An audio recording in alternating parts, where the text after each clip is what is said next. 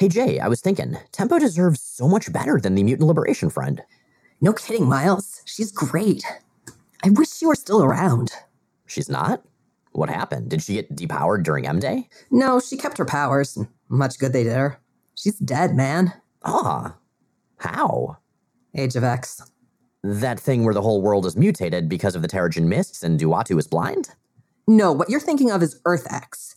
Age of X is the pocket dimension come splinter timeline that one of Legion's personalities created during the Utopia days.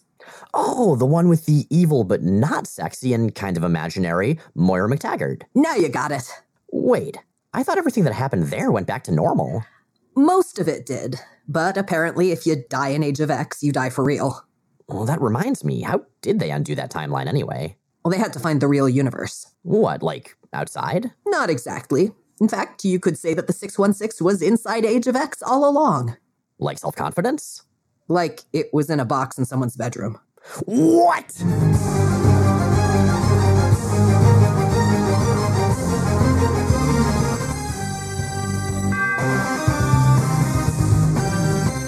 I'm Jay Edidin. And I'm Miles Stokes. And we are here to explain the X-Men. Because it's about time someone did. Welcome to episode number 184 of Jay and Miles Explain the X-Men, where we walk you through the ins, the outs, and the retcons of comics' greatest superhero soap opera. And welcome back to the all-new, all-different X-Factor. It's not that new. I mean, these characters have all been around for a while, at least. They have, but they've never hung out and snarked in quite the way that they snark in this arc. Well, in this series, really. Nor so exquisitely rendered by Larry Stroman. I love Larry Stroman. He doesn't do all of the art in here, but he does most of it, and every panel is a delight. I'm actually kind of relieved about the issues he doesn't draw in here because they're part of the arc that I really don't like, and that way, like, my Larry Stroman associations can remain pure and untainted and perfect. I was initially very surprised at your strong negative reaction to that arc, but then you explained it, and it made a lot of sense. It's really racist, dude. It's like extremely racist. Well, we'll get to that. But first, I should say, so I finished The Gifted. I didn't intend to binge it all last night and finish it, but that was interesting. That's going some places. Right. Oh man, I'm really excited for season 2, I gotta say. I gotta say, too, in context of The Gifted, something I think I forgot to bring up last time is that we've had a lot of conversations on this show about representations of mental illness in superhero media, and especially as an expression of versus in combination with superpowers. And it's really, one of the things that I'm really happy about with The Gifted is that I get to add it to the list of media that I feel like really does that right. I would agree, yeah. I thought that handled it in a really mature fashion, like from a number of angles, but with its heart in absolutely the right place, and the execution in absolutely the right place. Agreed. Well, anyway, The Gifted aside, since this is in fact a podcast about the X-Men comics, not the X-Men current TV show, or I guess shows, because Legion also got renewed. I mean, look, it's a show about the X-Men in general, as an expansive topic whose bounds are determined only by what we do and don't feel like talking about on a given night. It is nice having absolute power within this very limited sphere. Does it come with absolute responsibility, or do we get to pass that buck to some extent? I guess it kind of depends on how cavalier we are about potentially losing all our listeners. I mean, I guess we have absolute power just within a very, very limited sphere. That sounds about right. Now I'm just trying to think of how they would describe that on like old trading cards where they have the various sliders on the back for fighting skills and energy projection and stuff like that. I'm trying to think of a character analog, and I'm not coming up with a good one. But actually, Age of X is a fairly good metaphor here because it exists in a limited and self-contained context. Wait a minute. Are you saying that we're all in David Haller's head? I mean, I always suspected. I am not. I am saying that we are the relative David Hallers of this podcast. Oh, well, that's both troubling and quite pleasing. I hope my hair can do that. Man, enough moose, your hair can do anything. I actually did this whole Groom of Frankenstein thing for Halloween that got my hair so freaking tall. I was very pleased. My partner Anna helped me with it. We looked on YouTube for hair videos, and I kind of want to do that every day, but it took like an hour to put together, so maybe not. Yeah, there's a reason beehives went out with the 60s, buddy. No, those poor bees. Was I not supposed to keep bees in my hair? No, bees are good. Bees are our friends. Somebody had allergies. I mean, the ambulances came. There was screaming, and I'm in Halloween. I guess that's appropriate. Bees are nice. You just gotta keep them in their comfort zone, and be cool with them. So keep them in an apiary, not an apiary. We're going to leave that joke in because I believe in taking responsibility for what I did.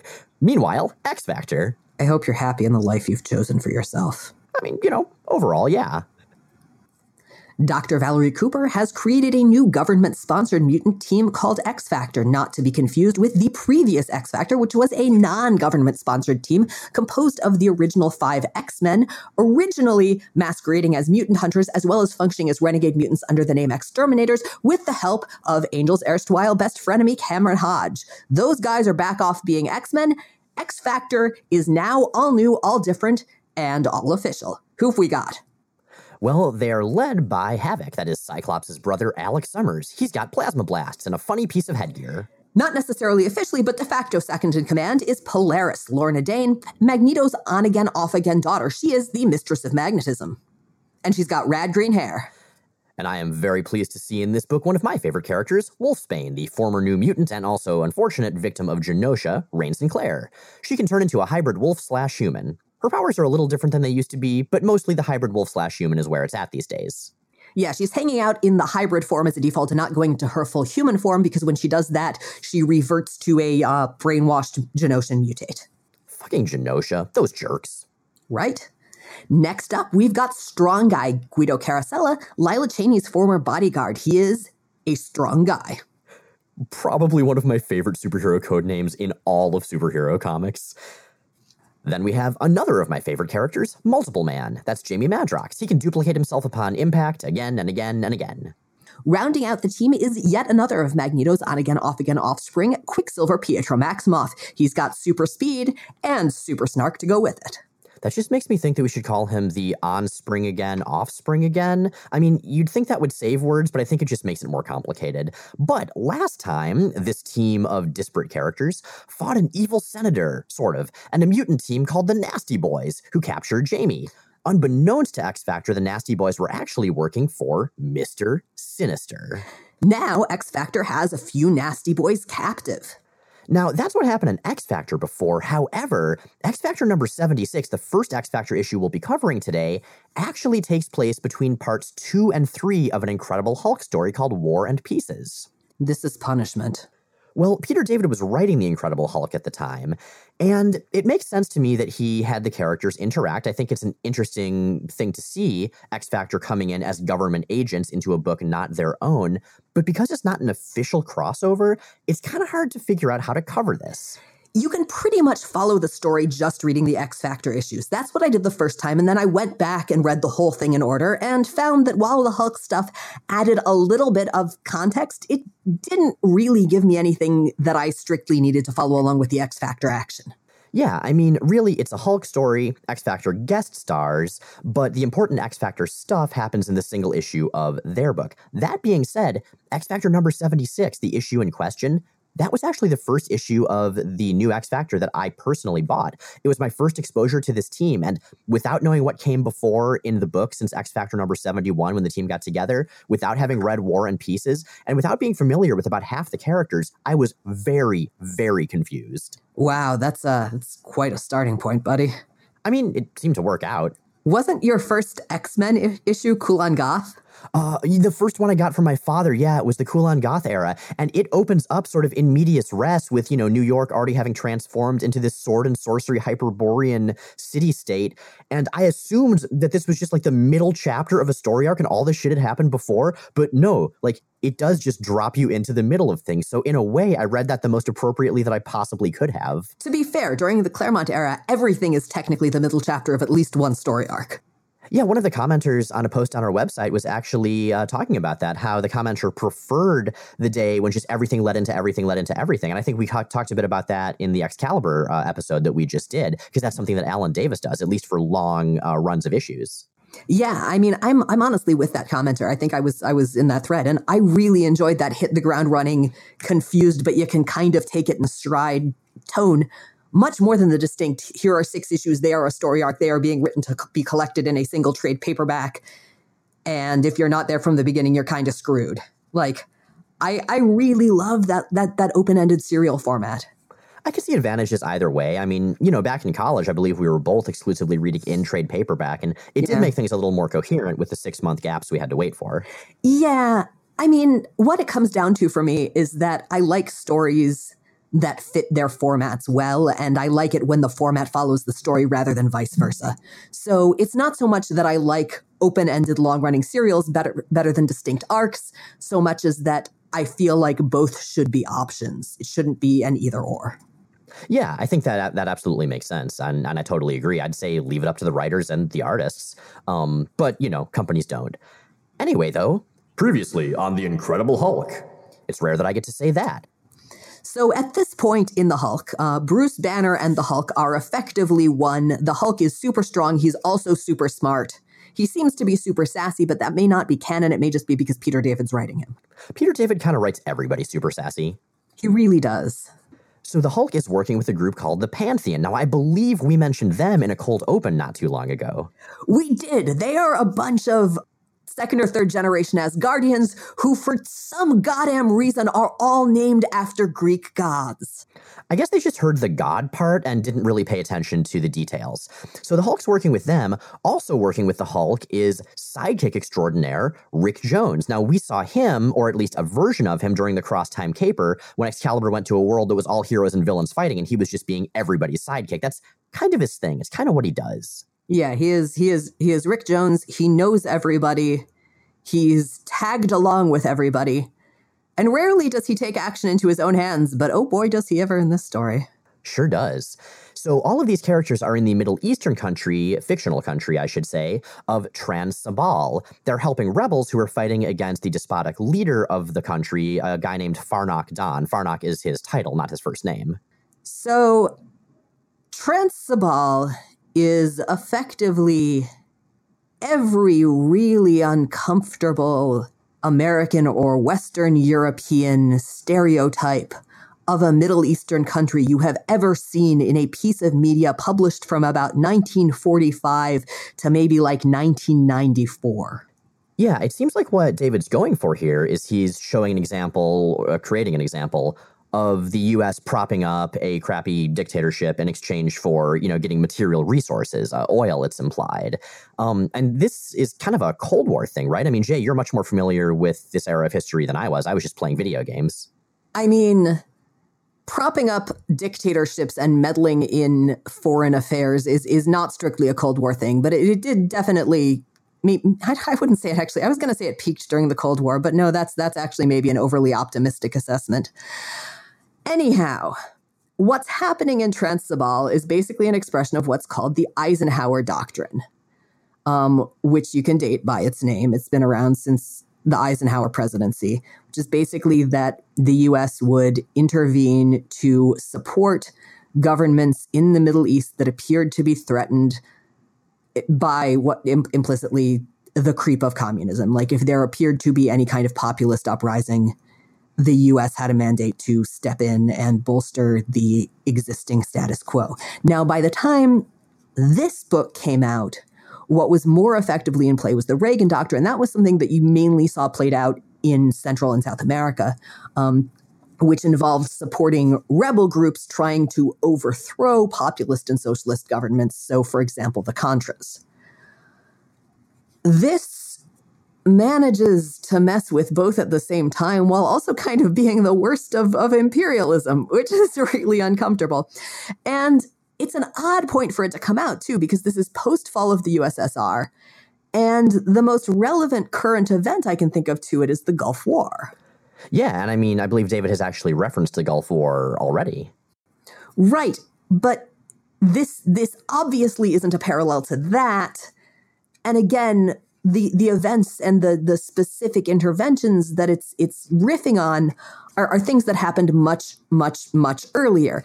And again, it's interesting that you see this as like a late Cold War thing, because while it is, Cold War derived, it's been around as a trope in media and played as a parallel for much, much longer. I mean, what do you think the Vietnam War was?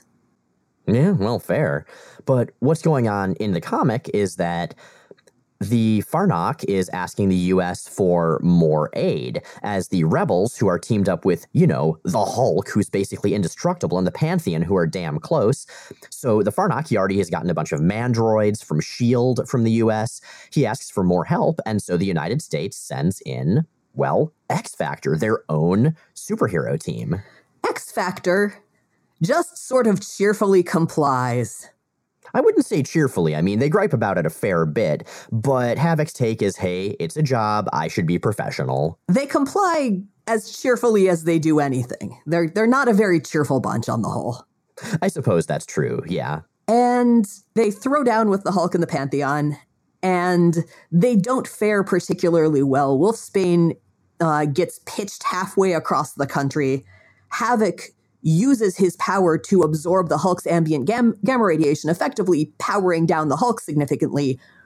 But this results in basically Havoc exploding and destroying the surrounding landscape. And that's where X-Factor number 76 opens. Havoc is missing, Wolfsbane is missing. Miss Nelson is missing. And the rest of X-Factor is looking for Havoc and Wolfsbane and Miss Nelson. Well, no, X-Factor doesn't go after them. X-Factor is still busy fighting the Pantheon, but they do have a pretty good sense, at least of the direction in which Rain got flung. So Lorna, who has fallen into the role of de facto leader with Alex disappeared, sends Quicksilver off to pick her up. Rain comes to in the desert, and she is discovered there by brother and sister Jalel and Sanda. And Sanda is all for leaving Rain there, minding their own business, just going home, but Jalel insists that if they found her, it's because the Farnock willed it so. Remember how I said that this arc is real fucking racist? It's interesting because clearly these characters are meant to be Muslim, but there are never any specific references to Islam. It's just this very clear assumption with sort of the label filed off. Yeah, no, they are extremely explicitly and heavily coded as Muslim, Miles. Like, from their clothing to the very strawman theological argument that Jalel gets in with Rain. It's really not subtle. Like, I don't really understand how you could read this and assume otherwise. No, I don't think you could. It was just interesting to me that it's not named as what it clearly is intended to be. Yeah, I feel like that's a really sort of bad faith cheat to get around using this kind of gross stereotype. If you say, well, I didn't say it, you're the one who said it, not me. I never said what they were Muslim. Like, yeah, still. If I had to guess, I would say that Peter David might have created this interaction because Rain Sinclair, of course, grew up as a fundamentalist Presbyterian, and, that had a pretty heavy impact on her. So having her have to interact with some fundamentalists of a different religion, you could do some cool stuff with that. You could, in theory. One could do that. Peter David does not do that here. What he effectively does is set up a Muslim strawman whom a suddenly weirdly, low-key and tolerantly Christian Rain sticks out against as absolutely reasonable in the face of his extremism and de facto worship of Farnock as a prophet. And seriously, this storyline. I am 90% sure that I have encountered this exact storyline in a Tintin comic. That is not always a good comparison. Yeah, I know some of those the creator actually recalled because of how he realized they were. Well, he redrew some of them, and he wrote pretty extensive apologetic introductions to them. He didn't, yeah, and then there are a few volumes that are now packed shrink-wrapped, but this is a kind of representation and a specific kind of, racist dog whistling, and just even the entire narrative setup of this. It's not just offensive, it's really, really trite by this point. This is a nation that has been taken over by a charismatic ruler who is effectively setting himself up as a prophet / conduit to the divine, who has manipulated his backwards and overly zealously religious and generally kind of dull populace, all of whom are living in penury, into functionally worshiping him so that he can personally pursue his thirst for wealth, power, and scantily clad ladies. And again, this is such a specific trope, and it's such a specific, weird racist trope. And it bugs me for that, and it bugs me for how utterly... I mean, I realize that it's kind of, it's like saying, you know, that murder was just kind of inexpert to say, yeah, this racism isn't even original, but it's not. So anyway, the whole story is super gross and I super hate it. And my one bit, I mentioned, you know, my one bit of comfort here is that this issue of X Factor is not drawn by Larry Stroman. So at least it hasn't tainted my pure and heartfelt love for that. But Jalal is super sexist. He is incredibly, he's making a bunch of bad faith arguments about religion. Quicksilver finds Rain, but Jalal chases after her. He's about to stab her when Sanda, his sister, whacks him over the head with a bottle. He's been forcing her out of conversations and saying that, you know, she doesn't matter because she's just a female. And then Rain starts to go off, and then Jalal stabs Sanda and for disobeying him and making him mad. And then Rain either murders or at least very enthusiastically mauls him off panel. So that happens. She definitely kills him, and that's actually going to be a lasting impact of this story for her character, her realizing that she, you know, murdered somebody, because I believe that's actually the first time that she's straight up killed anybody in the entire history of the character. Do you think she eats him? I'm going to say no. Like a little bit? I mean, I guess his blood's probably in her mouth some. Would that make it better or worse from a general ethical standpoint? So... Stranger in a Strange Land was a really influential book on me when I was a teenager for a number of reasons, but one of the concepts that I thought was kind of beautiful once I got past the gross out factor was the idea of when someone you love dies, the community actually eats them. And as I understand, there are cultures who have done this in the history of mankind, that is sort of this beautiful ritual to honor who they are. But that wouldn't really apply here, so I'm going to say it's probably better that she didn't. I mean, it would probably have really upset her, just from a basic... overarching standpoint, I'm low-key pro-opportunistic cannibalism. I feel like if it was Farrell, she totally would have eaten him. Oh, unquestionably. But if it were Farrell, she wouldn't have had time to finish killing him because she would have done it really creatively and slowly and stuff, probably. Yeah, true. Farrell is the worst, but I kind of respect her dedication to being the worst. How do you think she'd get along with Bert from Sesame Street? I don't know. I mean... they're both kind of the worst. And don't get me wrong, I love Bert. He's the best worst. But, like, they're such different kinds of being the worst that I feel like they'd hate each other. She's very messy. First of all, fuck you for that. Second, it's not because they're both, like, unsociable. It's because they're both really into and protective of their pigeons. Oh, I never thought about that. Yeah, like, Farrell has straight up murdered on behalf of her pigeons. I don't remember that part. Oh, wait, no, now I do. As has Bert. I 100% believe that. But anyway, X Factor keeps fighting the Pantheon, and people don't really accomplish anything. The plot almost entirely resolves in The Incredible Hulk number 392, the final chapter of that story. Which somehow manages to make it worse. Okay, so we'll very briefly go through this just simply because it at least tells us how X Factor got from number 76 to number 77. Basically, the Farnock of this country has signed these treaties preventing him from using nuclear weapons, so instead he's going to use his nuclear prisoner. That's right, he found Havoc. Yeah, that didn't even work the time someone actually tried to do it with a lot of underlying plot and meltdown. You know, I think the Farnock's main mistake is that he should have involved a manipulative redhead. Meanwhile, though, because we're playing on every single possible fucked up trope that we can here, he has also, for no fucking reason, drugged Val Cooper to make her into a scantily clad sex slave, because why not? Yeah, that part weirded me out a lot, actually. Now, the U.S. representative, a Mr. Galvin, objects to, well, everything that's going on, so the Farnock just has him killed. Havoc, in the meantime, is still tied up. The Hulk shows up because he realizes that the Farnock is going to use Havoc as a weapon, and they have a debate about the ethics of military intervention into unjust regimes and stuff like that. It's well-written dialogue at the very least, and then they team up and capture the Farnock, who has tied a bunch of innocent people to missiles. Thankfully, X Factor and the Hulk rescues them. Yeah, that's really, like... I genuinely can't tell what the creative team was going for here, because the Farnock is so, like, he goes from obnoxious and tropey to just beyond cartoonish in his villainy. Fortunately, democracy is saved when Rick Jones shows up in Mandroid armor and shoots him, because really there's nothing to make the case against American intervention than American intervention. Actually, two things. I did look into this because I haven't read much of the Hulk, and apparently, Rick Jones' character arc takes a sharp turn at this point based on him doing this. The reason he shoots the Farnock is because the Farnock's people still accept him, even though he's already been defeated. And secondly, this leads to a civil war in Trans-Sabal, and millions of lives are lost, so it actually goes horribly.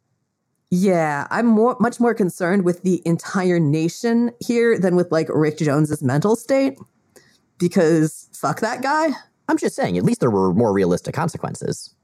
To a point, the sense, but again, it goes with the tropes that this is playing on. And the thing is, like, this is trying to be a story against American intervention, but it's American intervention that creates and resolves the problems, and it's American intervention that destabilizes the country, which on its own is unable to restabilize. Like, the fundamental baseline argument here is that the people of this nation are incapable of effectively choosing their own fate or governing themselves. Yeah, fair enough. It's still very early in X Factor's run, and so this issue is, there's some stuff, as you've been discussing, Jay. It's really Kipling-y, and it's also extremely uncomfortable to read in light of the stuff that Peter David has said more recently that involved uncritically just diving headfirst into a lot of the kinds of really fucked up racial and cultural stereotypes that he's using narratively in this story. Yeah, and I'm definitely pleased that comes up very seldom in his writing, but when it comes up, it sure comes up.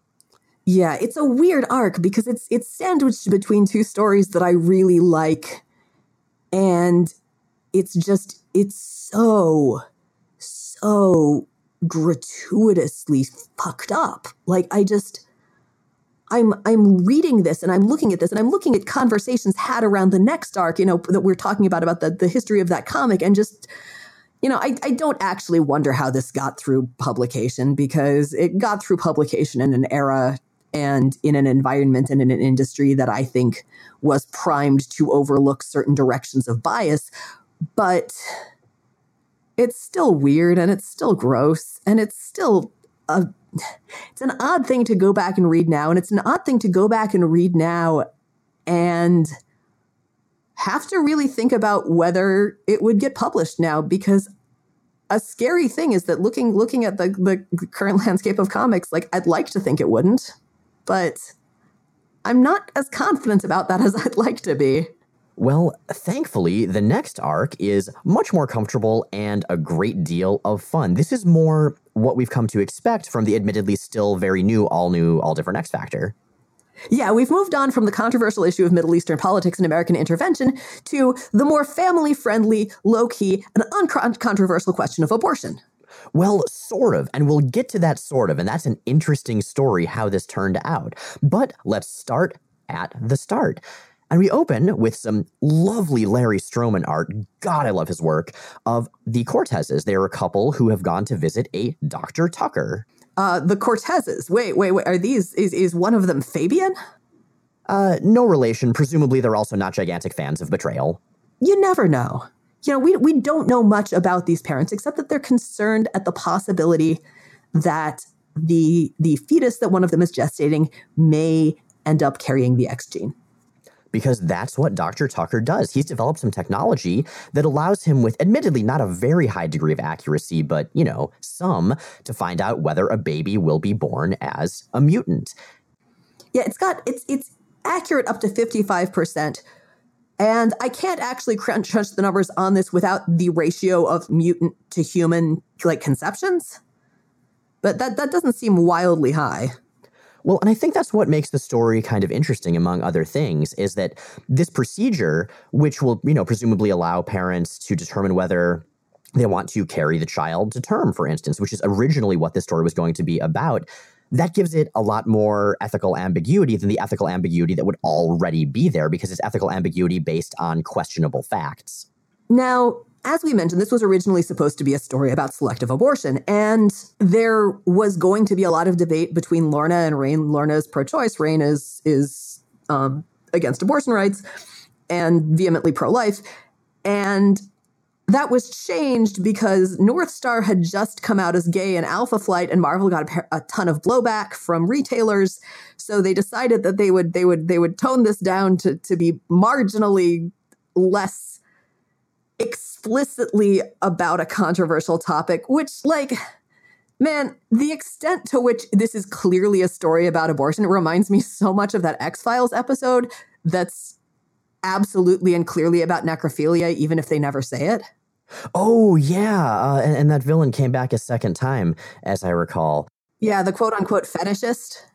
That was really creepy. I mean, it wasn't as creepy as that one with the family who had their mother under the bed and, like, killed people a lot. Home? Yeah, Home is not an okay episode of X-Files, but no, the thing with the necrophilia episode is that it's actually creepier than if they had just addressed the necrophilia stuff explicitly, because it's really clear what it is, but they're just, like, edging around it in ways that somehow makes it seem even worse. Yeah. Man, the X-Files... So the X-Files was on in, the 90s? We were, like, young-ish during that time.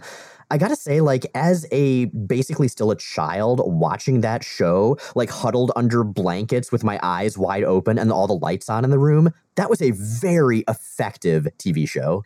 Did you also have nightmares about video games from the... Wasn't Harlan Ellison? Oh, no, it was William Gibson. Yes, and I never William saw Gibson. that as a kid. Oh, man, that episode is not good. Anyway, so in this scene, Larry Stroman just nails the emotions of the characters who are present. The doctor is calm and compassionate. The husband is excited, but also concerned for his wife. The wife is anxious and scared, and that manifests as anger. And what I really especially love is that all the characters have very different body types and very different facial features and body language and skin tone. And, like, there's just so much, I don't know, like, Larry Stroman just draws humanity very well. He just draws people very well. Yeah. This is going to be like Alan Davis. It's going to be like Bill Sienkiewicz. We're just going to rave about Larry Stroman every time we talk about X Factor when he's on it, because he's the kind of fantastic where every time you look at another issue he drew, you find new things to focus in on and love. And what Miles was talking about, yeah, he combines the best of cartoonishness and the kind of distinction you get between faces and people with this beautiful realistic rendering. And he's so good. He's so perfect for this story. He's so perfect for this book and its tone. I just kind of want to take Kyle Baker and Larry Stroman and squish them together into some kind of a super cartoonist. It would be amazing. Oh, I don't, because they've got a lot of the same tricks in hand, but they're different enough that each of them has very distinct narrative sensibilities. And I like that. I want a world with both of them. I can handle that, but they should totally team up and cross over every once in a while. They could have, like, a clone child. Okay, I feel good about this. Larry Stroman and Kyle Baker, if you're listening, please have a clone child. Well, that got weird. It sure did. But in the meantime, after this sort of cold open in the doctor's office, we see Valerie Cooper, the human bureaucratic head of X Factor, meeting with a lawyer who's representing the captured Nasty Boys. Remember, X Factor fought the Nasty Boys in their last arc and ended up with a couple of them imprisoned. And I kind of want to just read this dialogue because I think it showcases some of Peter David's dialogue strengths. They've known each other for a long time, enough that they're on a first name basis. So Valerie tells the lawyer, "Look, Vicky, we go back a long ways. You have to trust me on this. You can't treat individuals like Hairbag and Slab the way you would treat ordinary people." "I can't not treat them that way, Valerie. They're entitled to arraignment, trial, the same as anyone else. I know what goes on in other cities. Blind eyes being turned in New York or LA while super criminals get shunted off to the vault in Colorado for indefinite periods of time, cut off from attorneys, from their rights as Americans. Maybe that goes on in other cities, but not in the District of Columbia. It's unacceptable." One of the things I really enjoy about this run of X Factor, and there are quite a few, is that it's the first, I think, to really dive headfirst into the political aspects of mutation, into what politics, what laws, what ethics, what public perception to this level would be like in a world where mutants are real. Yeah, part of the fact that it's largely kind of a corporate comedy, that it's a workplace show, gives David space and context to really explore, and this is going to sound boring when I say it this way, but to really explore the bureaucratic underpinnings of a team like X Factor, but to have it be interesting and to have it be relevant. Yeah, absolutely. I mean, if you've got the mutant metaphor, this is an aspect of it you have to address. And so refreshing in an era that I think the two of us both have some issues with here and there, that you wouldn't expect to see that in. I mean, this is the beginning of an aspect of X-Men, I think, that has only improved the franchise. Yeah, agreed. I think playing with how, we've talked about it before. Mutants are among their most interesting, and the X-Men are among their most interesting as a geopolitical force, not just as a superhero team. And exactly, yeah. This is a great look at that, and it's a great look at what happens when they try to play within an ostensibly friendly but functionally hostile system. Mm-hmm. Well, meanwhile, elsewhere in that system, Wolfsbane, who I think her hair is like bigger and pointier than ever, she is monitoring X Factor's prisoners, those being the aforementioned Dirtbag and Slab. They also had Ramrod imprisoned. He got deported because he wasn't a U.S. citizen, so he's not around. I want to talk about Reign's hair. Actually, I want to talk about Reign's gorgeous, amazing, curly sideburns and the fact that it's really sad that no one ever cosplays Reign of this era. And I kind of get why they don't, because it would be a pain, because you'd have to do, spirit gum facial hair type stuff. But that design is so cool. Yeah, it's so radically different than any way she's looked before, but her powers got super messed with in Genosha, so it makes sense that they would work very differently. She's also been, since she can't go into her fully human form anymore, exploring different wolf transitional forms she can be in, and I guess one of the ones that she has settled into as a common one just has gigantic goddamn hair and rad sideburns. Yeah, no, the sideburns are super cool, and they're like, they're amazing, and it's one of those things that I wish more artists would play with female characters. Totally agree, yeah. That was actually one of the things I liked about the Hobbit movies, one of not very many things, which is that the female dwarves, when you saw them for about 4 seconds, had rad sideburns. Good for them. Well, in an ideal world, you'd see that on human characters sometimes, too, because the main reason that you don't ever see women with facial hair, or you don't usually see women with facial hair, is that it's such a social taboo that most of the women who can grow facial hair, shave or pluck it. But representation is cool.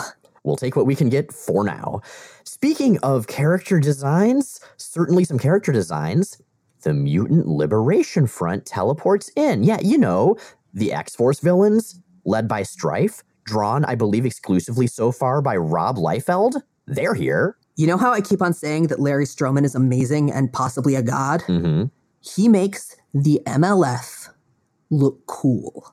Like, not just acceptable, not just tolerable, not just, I could see someone drawing those on purpose. They look cool. Right, we have Wildside, Forearm, Tempo, Reaper, Thumbelina, and Strobe. Okay, well, Tempo always looks cool, to be fair, but Forearm somehow looks cool? What? Yeah, I don't know how to parse this. Like, something in my brain actually sort of tripped when I was reading this, and I had to go back and look at the page over and over because I kept on seeing the picture of Forearm and knowing, objectively somewhere in my head that was Forearm, but like trying to rationalize my way around it with my conscious mind, like maybe it's Strong Guy and he was trying to draw him moving really fast and wearing the wrong costume, and no, it's Forearm and he looks cool, and it's oh God, I don't know what to do with that. I mean, I say just appreciate it for now. Well, the cavalry quickly comes in, the rest of X Factor. Reaper, however, is confused and says, "Look, it's X-Force, but with a completely different lineup." And when he says X-Force, it's in like this bright red logo font. I really enjoy how confused he is. But not the X-Force logo font, just a sort of generic logo font. And Guido, who's been riffing on the team's marketing from the start, throws in, "I'm telling you, Lex, this is going to keep happening until we get our own trading cards." Timely marketing burn. No, Marvel. The name of the company had actually been Marvel since the 60s. Aw, timely, right. Nice. Thank you. I'm proud of that one. Well, anyway, the fight continues as Havoc and Strong Guy keep arguing about whether Guido can use the name Strong Guy. Per one of the comments that Guido makes during that argument, I'd really like to think that there's a universe somewhere that is absolutely identical in every way to the 616, except that Guido's codename is Sweet Cakes. That's actually surprisingly easy to imagine. Isn't it? Well, the Mutant Liberation Front is eventually successful. They rescue Slab and Hairbag and start to teleport away through one of the portals created by Zero, their Zentai suit-clad teleporty guy. Now, it looks like they're going to get out scot-free, but X Factor has something that X-Force doesn't. They've got someone who controls magnetism. And when you are a team led by Strife, that's going to be a major weakness. Because Strife is just on the other side of the portal. They're teleporting into his throne room, which may not be the best judgment, but that's what they're doing. And so Lorna and Wolfsbane together start pulling Strife bodily through the portal. The Mutant Liberation Front and X Factor are literally playing tug of war with fucking Strife and somehow not getting cut up all to shit while they do so. Well, X Factor's managing it largely because the main person pulling on him is Lorna, who's using her powers and not her hands. That's true. However, eventually Strife manages to shoot a zappy thing from somewhere. X-Factor is distracted and lets him go, and he's pulled back through the portal to safely try to regain some dignity. X-Factor is, however, left with one of his gauntlets. They managed to pull it off. That's going to be referenced like a couple of years from now when the heroes are trying to figure out why Strife is doing some evil plot, and I believe it's Strong Guy who says that maybe Strife is still mad that they took his glove. Okay, I appreciate that level of deep dive callback. I just appreciate Strife being completely undignified. That's the thing. The Mutant Liberation Front are such specifically X-Force villains. Like, they work for X-Force. I mean, if you like X-Force. But when they get transplanted into a book like X-Factor, which is all about snark and pratfalls and indignity and cringing, like, they just don't know what to do with it. That's one of the things that's kind of great about Rule of Cool is that it's not transitive. You have to be in a universe where coolness matters for it to actually work. Otherwise, well, this happens. Otherwise, you're just a dork covered in knives with a red cape. I feel like there's an episode title in there somewhere. So they get Strife's gauntlet, as you mentioned, and this is pertinent for one other reason, because Rain, who has the enhanced senses of a wolf or a somewhat wolf, smells it, and she comments that, in fact, it smells kind of familiar, but she's not sure how. Which, of course, makes sense, because as we will later find out, / already know because we're us and you are you, Strife is a clone of Cable, and Wolfsbane spent quite a while working with / for Cable. One time he put her in a straitjacket and locked her in a room. Yeah, that was awkward. That was when she was turning into a princess. What a bizarre story that was. And hey, that story was written by Peter David, so we're bringing it right back. X-Men. Now, after this debacle, well, more debacle for Strife, I suppose, but still somewhat one for the X-Factor. Well, the prisoners get away. It's a pretty solid debacle. It's a mutual debacle. After this mutual debacle, Valerie Cooper finally has time to debrief Multiple Man after the whole Senator Shafran thing, that big 5-issue arc that opened the new X-Factor. Jamie is justifiably pretty angry at Val and at X-Factor for treating him like an imposter when he was in fact the real Jamie, but Valerie is able to argue him into cooperation and into forgiveness by offering to get him a signed portrait of Linda Hamilton. Which is specifically going to be signed at his request as, to Jamie, God's gift to women. Oh, Jamie Madrox, I would say never change, but you're kind of terrible, so maybe you should. But if you were less terrible, you'd be way less enjoyable. So I don't know. Jamie Madrox, continue to exist exclusively in fictional contexts. Perfect. And this Jamie, by the way, now has all of the memories of the dupe he sort of reverse absorbed, which means, in fact, that he finally recalls all of the Fallen Angels adventures. And believe me, I'll never eat lobster again. Valid. Oh, those lobsters. I miss them so. And Jamie is the only one of them who has seen the person leading the Nasty Boys. This is a guy to whom he refers only as Mr. S, and describes as looking like Colossus with a diamond on his head, which, in combination with the initial, is enough for Havoc to realize that Jamie is talking about Mr. Sinister. Two things. Thing one, in the Earth X universe that we briefly referenced in the cold open, Mr. Sinister actually is a future version of Colossus. Also, Belasco is a future version of Nightcrawler, so that's weird. Second thing, Havoc is very troubled and surprised because Mr. Sinister did some horrible shit to his ex, Madeline Pryor, and also Mr. Sinister's supposed to be dead. Cyclops blew that dude apart at the end of Inferno. Mr. Sinister has done pretty horrible shit to pretty much everyone Alex cares about. He's the one who threw malice onto Lorna and effectively spent Cyclops' childhood functionally torturing him. Like, Havoc has a lot of reasons to dislike Mr. Sinister. But what is interesting about this conversation, what's most interesting, is that they talk about Mr. Sinister's apparent death at the end of Inferno, and they attempt to continuity justify something that doesn't require continuity justification, which is fascinating. Because Havoc is talking about how Cyclops incinerated Sinister, and that's not how Cyclops' powers work, and he doesn't know why that happened. But that's not what happened. There was no implication of heat being part of the powers. Like, he just hit him with enough force to effectively atomize him, which is absolutely a thing you can do. Well, I mean, it's a thing that can happen if a human body is hit with sufficient force. It's not a thing that, one can simply do with one's eye beams. It is kind of weird, though, because, I mean, normally you would expect Sinister to get, blown back 100 feet into a building or something. We usually don't see Cyclops' optic blasts just blow people apart like that. But we also don't usually see Cyclops' optic blasts when they've been through a lot of demonic energy and are hyper charged up because of Havoc. What we do know about those optic blasts, though, is that the quality of the energy that comes from them, the type of the energy, and the strength of the blasts can be mediated by the type of energy he's absorbed. We saw that with Storm's lightning in an annual once. Oh, that was that thing with the rings, with the planet, with Archon. Yeah, I remember that one. My point is that there is precedent, and they waste 2 panels trying to explain something that doesn't require explanation. And as a professional explainer, I am somewhat sensitive to that. Also kind of sympathetic. I feel like we do that sometimes. Havoc's also worried. But it's our job. It's true.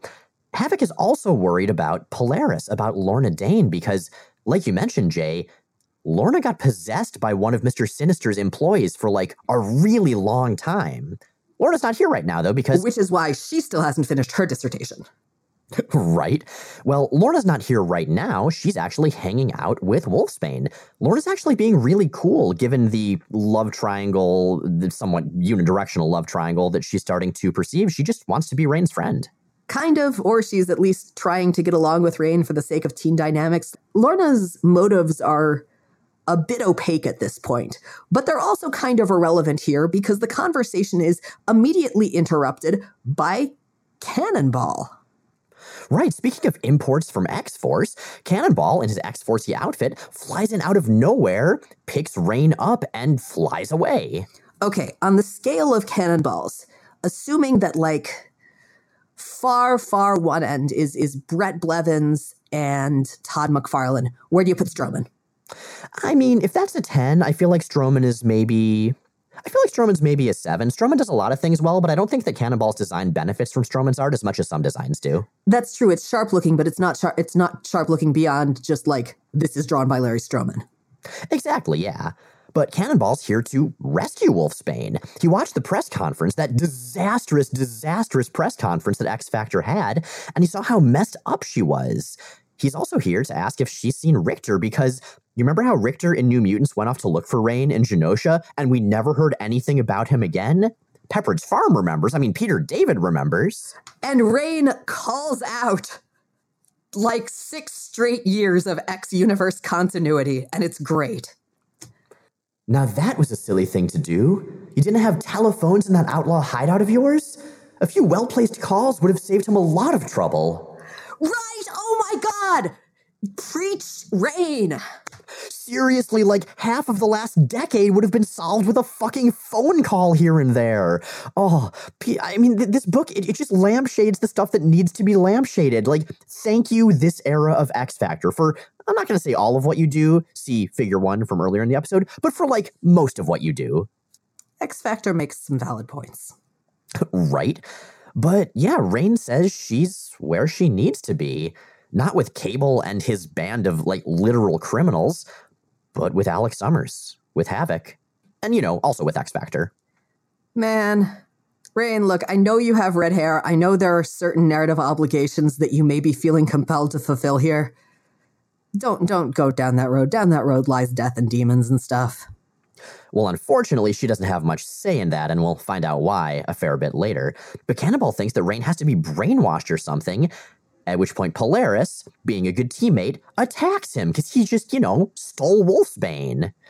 Lorna points out also that X-Force is wanted for questioning. I mean, they are, again, literal criminals wanted by the literal government that X-Factor literally works for. Alex shows up too at this point to join the fight, but ultimately, and mostly because Lorna decides that it's probably okay, Cannonball is able to get away. Yeah, Wolfsbane quietly begs Lorna to let him go, and she does. Meanwhile, well away from this inter-team drama, we return to a character we've seen a few times before. Is it Strife? It is not Strife. Is it another ridiculous man in a metal suit? It is! It is Vic Chalker. You remember that guy who we've seen trying to build his robot suit to wipe out all the mutants because he hates mutants a whole bunch? Well, he's finally finished it. It fits. That was a problem before. And it has enough power to move. That was another problem before. So he goes out to murder all the mutants. And just then it starts raining and his suit shorts out and electrocutes him and he dies and is reduced immediately to a skeleton, which is some pretty impressive electrocution.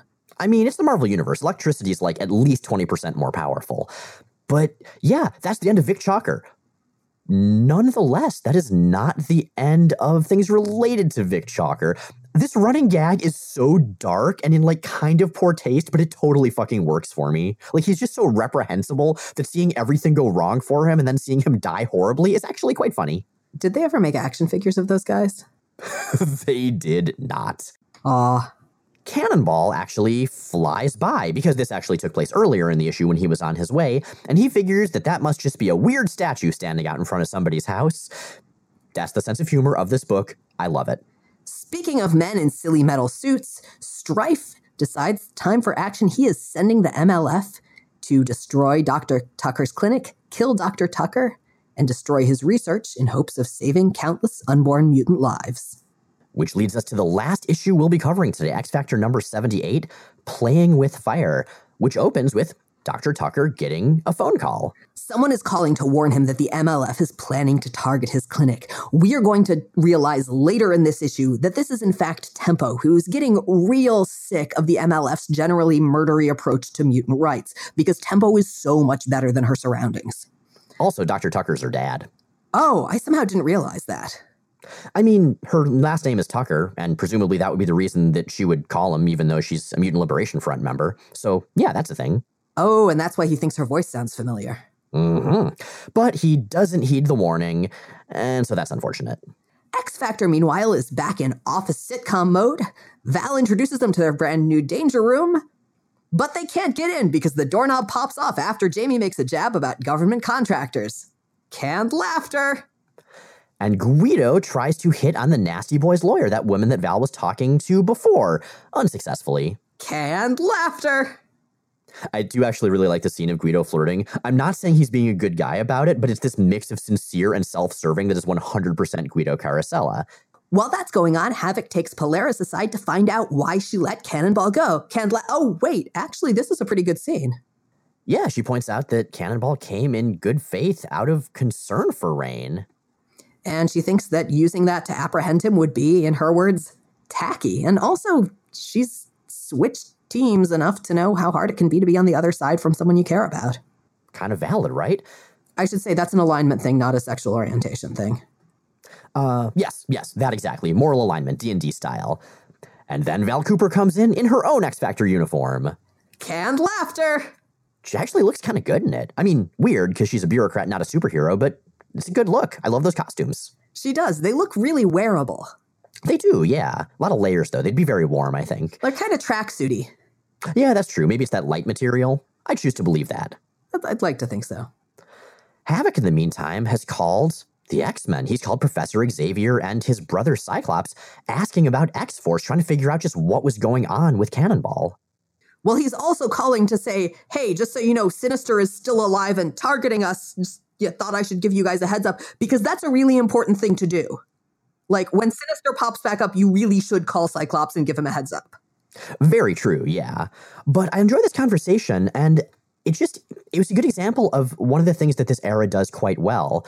The 80s spent so long keeping the teams apart artificially, again, mostly due to lack of phone calls.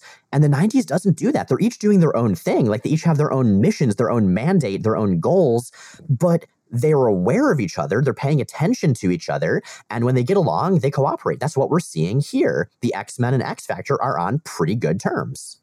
I love the idea that all the other teams call each other to complain about X-Force. Well, and that's exactly what happens here. Keep in mind, the New Mutants turned into X-Force while Professor Xavier was gone, and he's a little pissed about how this whole direction went. We have no contact with X-Force, Reign. I do not approve of their leader or their tactics. They're a corruption of everything the New Mutants is meant to be. Yeah, and that actually makes a lot of sense to me because Xavier, do you remember that time he tried to give Wolverine a demerit in the Danger Room exercise? I do. I remember that distinctly and fondly. But yeah, I mean, Professor Xavier, he's got this open-minded, optimistic dream. He tries to let people be individuals. He let Mirage wear her version of her outfit. However, I'll agree with you about the optimistic part of his dream. An open mind, I'm not going to say has never been among Charles Xavier's strengths, but it has not been among his consistent strengths. He is a guy who has a very set definition of the proper way to handle things and who has historically responded very, very poorly to anything he saw as a challenge to his authority. To be fair, I totally agree with him about X-Force, though. I mean, yeah, X-Force is ridiculous. Well, anyway, X-Factor gets called into a new mission. Not coincidentally, the mission involving the MLF attacking that clinic. Tucker presumably tipped off the government, and so now X-Factor is headed to Kansas to deal with the clinic situation. So I mentioned before that this story isn't officially about abortion, but it's also really obviously about abortion. And the team spends the plane ride arguing out the situation and then falling about along the lines you'd expect, which is Reign versus everybody else. But Pietro curiously bows out of not only the argument, but the entire fight. He recuses himself from the mission. In fact, Reign does the same. They're both going to sit it out. What will eventually turn out to be the case with Pietro is that he has really complicated feelings about this because Luna, his daughter, has no powers, and she is not X-gene positive. And if he had known that initially, it's implied that he would have urged Crystal to terminate the pregnancy. And he's since changed his mind. He thinks that would have been a horrible thing to do. But how fucked up he got and how badly he handled Luna not having powers has pretty much already destroyed his marriage. And this whole thing is a weird, sensitive, complicated subject for him, and one that he doesn't really feel comfortable jumping into a fight over. This book really gets Quicksilver. This is my favorite version of Quicksilver. Oh, unequivocally. Also, the time that Quicksilver tried to expose Luna to the Terrigen Mists to at least make her into an Inhuman if she couldn't be a mutant, that was in The Thing number 2 and 3 for those keeping track at home. Quicksilver is not a wildly responsible parent, to no one's particular surprise. Yes, listeners, if you were planning on having a child with Pietro Maximoff, we recommend not doing so. Or even asking him to babysit. Don't do that. That's a bad plan. Honestly, it's probably for the best that you should stay away from him completely. So, X-Factor argues on the plane, and unfortunately, they do not arrive in time to stop the MLF. The MLF bursts in, and Wildside immediately eviscerates Tucker. Everyone else wrecks the lab looking for Tucker's research and samples as he bleeds out on the floor. And Reaper actually talks about how maybe the MLF should have put out a press release regarding attacking the clinic here, talking about how a lot of people would even support them. And again, this just keeps hearkening back to the original premise, because what we find is that what's actually going on here, as this second chapter mentions here and there, is that Dr. Tucker, it turns out he didn't just come up with a way to let prospective parents know if their kids were going to maybe be mutants. He also came out with a machine which could remove the X gene in utero. Peter David on his website talking about this said, and I quote, "I just work here." Yeah. I have some trouble with that excuse, but it's an interesting argument, and it is a really interesting place to take this conversation and an interesting angle to explore, however obliquely in a universe with mutants, and I think an important one. And it's something that I'd really like to see more writers do more with. Honestly, it reminds me of a different angle on the Joss Whedon X-Men story Gifted, where people could choose to have their X genes removed. I think this story in its original form could have been an interesting complement for it. No, this is a somewhat different, and it's a somewhat different issue. And while in some ways it's one, or at least the thing it's an allegory for is one that hinges on the same argument, which is to say bodily autonomy. Yeah, it's an interesting and complex and very charged discussion. Now, though, it's a very charged fight. Polaris shows up, and she is able to stop arguably the most dangerous member of the team. That's Tempo, via her metal helmet, which might not have been a great idea to wear into the fight. It's true. And Tempo, to remind everyone, she can control time for groups of people. She can basically slow down time for the people around her to make her allies comparatively faster. Or maybe it's the opposite. I was never quite clear. But either way, it is a killer move. Nerf Tempo. Tempo is OP. Wildside is about to basically save Tempo, is about to tackle Polaris from behind when a new challenger appears. Yeah, Wolfsbane has decided that even though she didn't want to be part of this fight because she didn't feel comfortable doing so, she also doesn't want Polaris to die. Polaris, who did her a solid by letting Cannonball go. So now they're even. Polaris is not eviscerated. Then, Multiple Man, who's fighting Forearm, makes a crack that I want to talk about because I don't get it. And he's talking about how maybe Forearm has a brother named Four Flusher who can mentally operate toilets. And I figured this had to be a reference to something or a riff on something.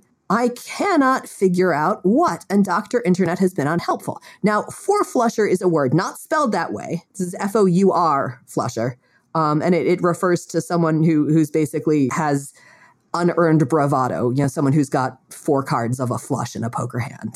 It's what it's building on. But that makes no sense in context, and it's weird. And if this is a reference that we're somehow missing, I would love to know what it is.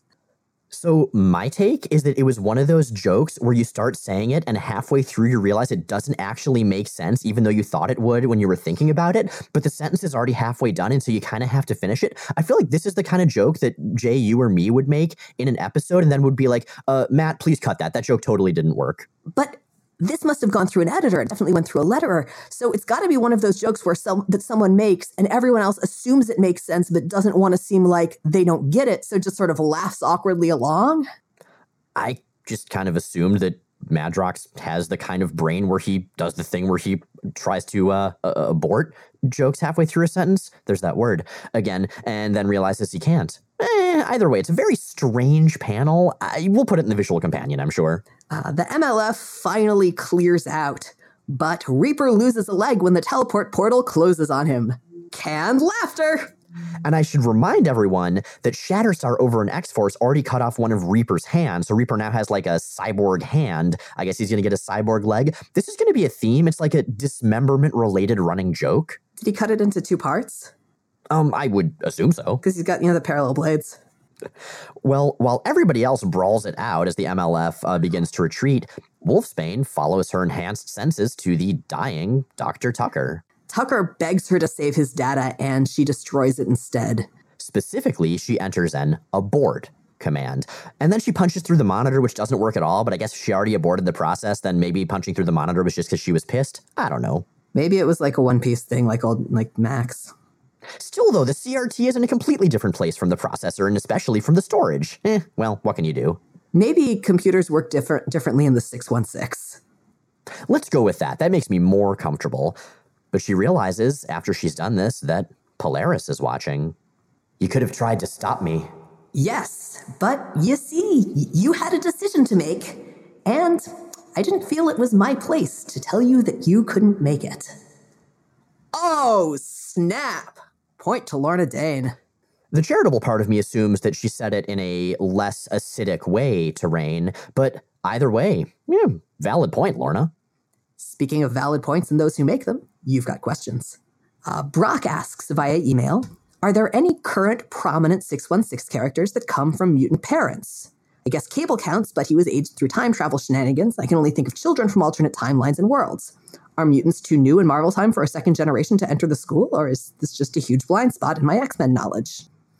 So you're definitely right that most of the children of mutants, most of the children of superheroes and supervillains are in alternate timelines. Alternate timelines are lousy with them. As far as the 616, though, I did think of a number of examples, and I'm sure I've missed some, so listeners, feel free to chime in the comments to this episode. As far as having one mutant parent, well, Magneto and Susanna Dane had Polaris. Of course, that's been retconned back and forth, but at this point, I think Polaris is officially Magneto's biological daughter. Professor Xavier and Gabrielle Haller had Legion. Wolverine and Itsu had Daken. Quicksilver and Crystal, who's an Inhuman, had Luna, although she is, of course, a non-mutant. As far as two mutant parents, there were fewer of those. The only definite, clear example I could find was Mystique and Sabretooth having Graydon Creed, another human offspring, because the mutant gene does not necessarily pass down to offspring, it just usually does. And then we get weird. Then we get to Azazel, the literal devil, but only kind of sometimes, from Chuck Austin's run, and Mystique, they had Nightcrawler. Azazel also had Abyss and Kiwi Black and a whole bunch of other Blueskins teleportation-related mutants to try to get him out of some kind of a hell dimension or something with various other parents. That certainly was a story. One of my favorite examples of two mutant parents producing a mutant offspring are Jean and Alice Hayes, who had the daughter, Molly Hayes, Princess fucking Powerful from Runaways, one of my favorite comic book characters ever. But that one's kind of weird, because I think Jean and Alice Hayes, while they're mutants, they were technically mutates because they were given X genes by one of their parents, who was a scientist, this awesome grandma lady who actually just showed up in the new Runaways series. As far as weird situations, so Captain Britain and Megan, in continuity, each one of them has been considered usually not a mutant, but occasionally a mutant. I don't know. They had baby Maggie, who's definitely a mutant. Apocalypse also has like a bajillion mutant-related descendants. Like, fucking Chamber is descended from him. I want to say Blink is descended from him.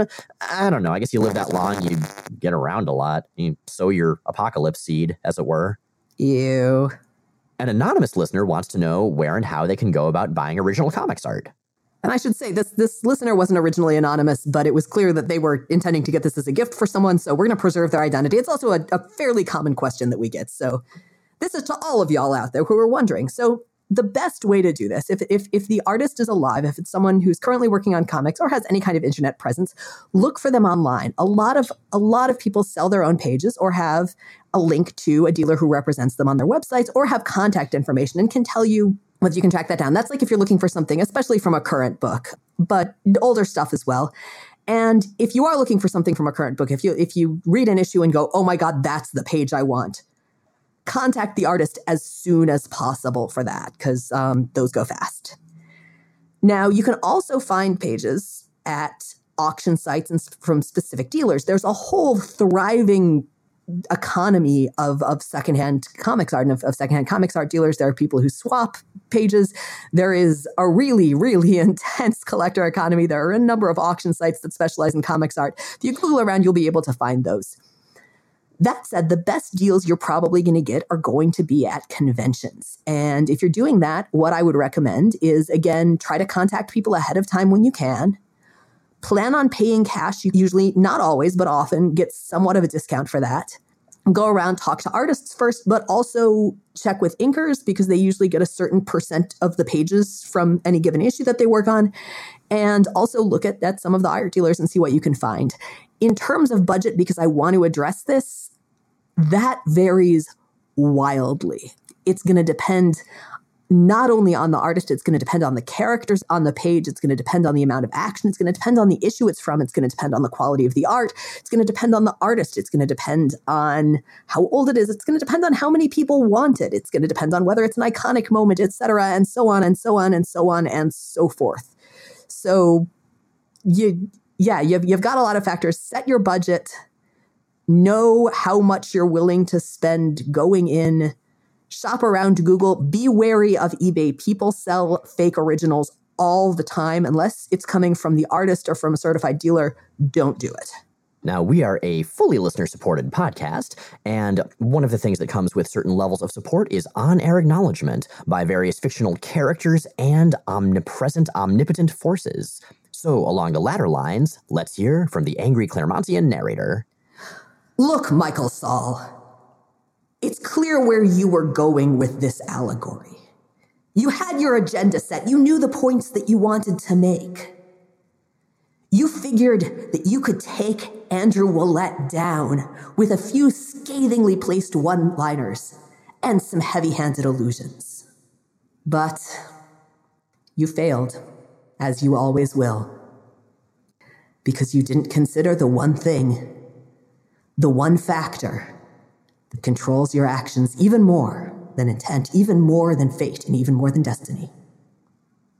Paperwork. And now the mic belongs to, I believe, the spikiest man on the block, Strife. What in all the futures happened today? The Mutant Liberation Front's righteous fury has struck the New Mutants, X-Force, and more human wastes of DNA than I can count. But today, X-Factor made us look like fools. Made Strife look like a fool, playing tug-of-war with my sharply armored form. After that, Edward Hackett left a banana peel in my path, causing me to comically slip and fall. It took Wildside and Forearm hours to pull my helmet blade out of the concrete floor into which it had been embedded. And worst of all, Adam Edmonds placed a whoopee cushion upon my superior throne, and my buttock blades failed to puncture it before it produced a sound of vile and lingering flatulence. What good are buttock blades if they cannot prevent such ignominy? Jay and Miles Explain the X-Men is recorded in Forest Hills, New York, and Portland, Oregon, and produced by Matt Hunter. New episodes of Jay and Miles Explain the X-Men come out Sundays on iTunes, Stitcher, Google Play, and at explainthexmen.com. If you like the show, please leave us a review. Check out explainthexmen.com for extra content, including visual companions to every single episode, and be sure to come see us at Emerald City Comic-Con in just a few weeks. Our show is totally listener-supported. If you'd like to help us stay on the air and ad-free, check out the Patreon link at the top of explainthexmen.com. Next week, we'll be polishing up our pelican statues. Is that a euphemism? No, it's an all-new Wolverine reference. Oh, I get it, because... Tom Taylor. We're going to have Tom Taylor on the show, and he's going to talk to us about the power of friendship. We might also touch on All New Wolverine and X-Men Red.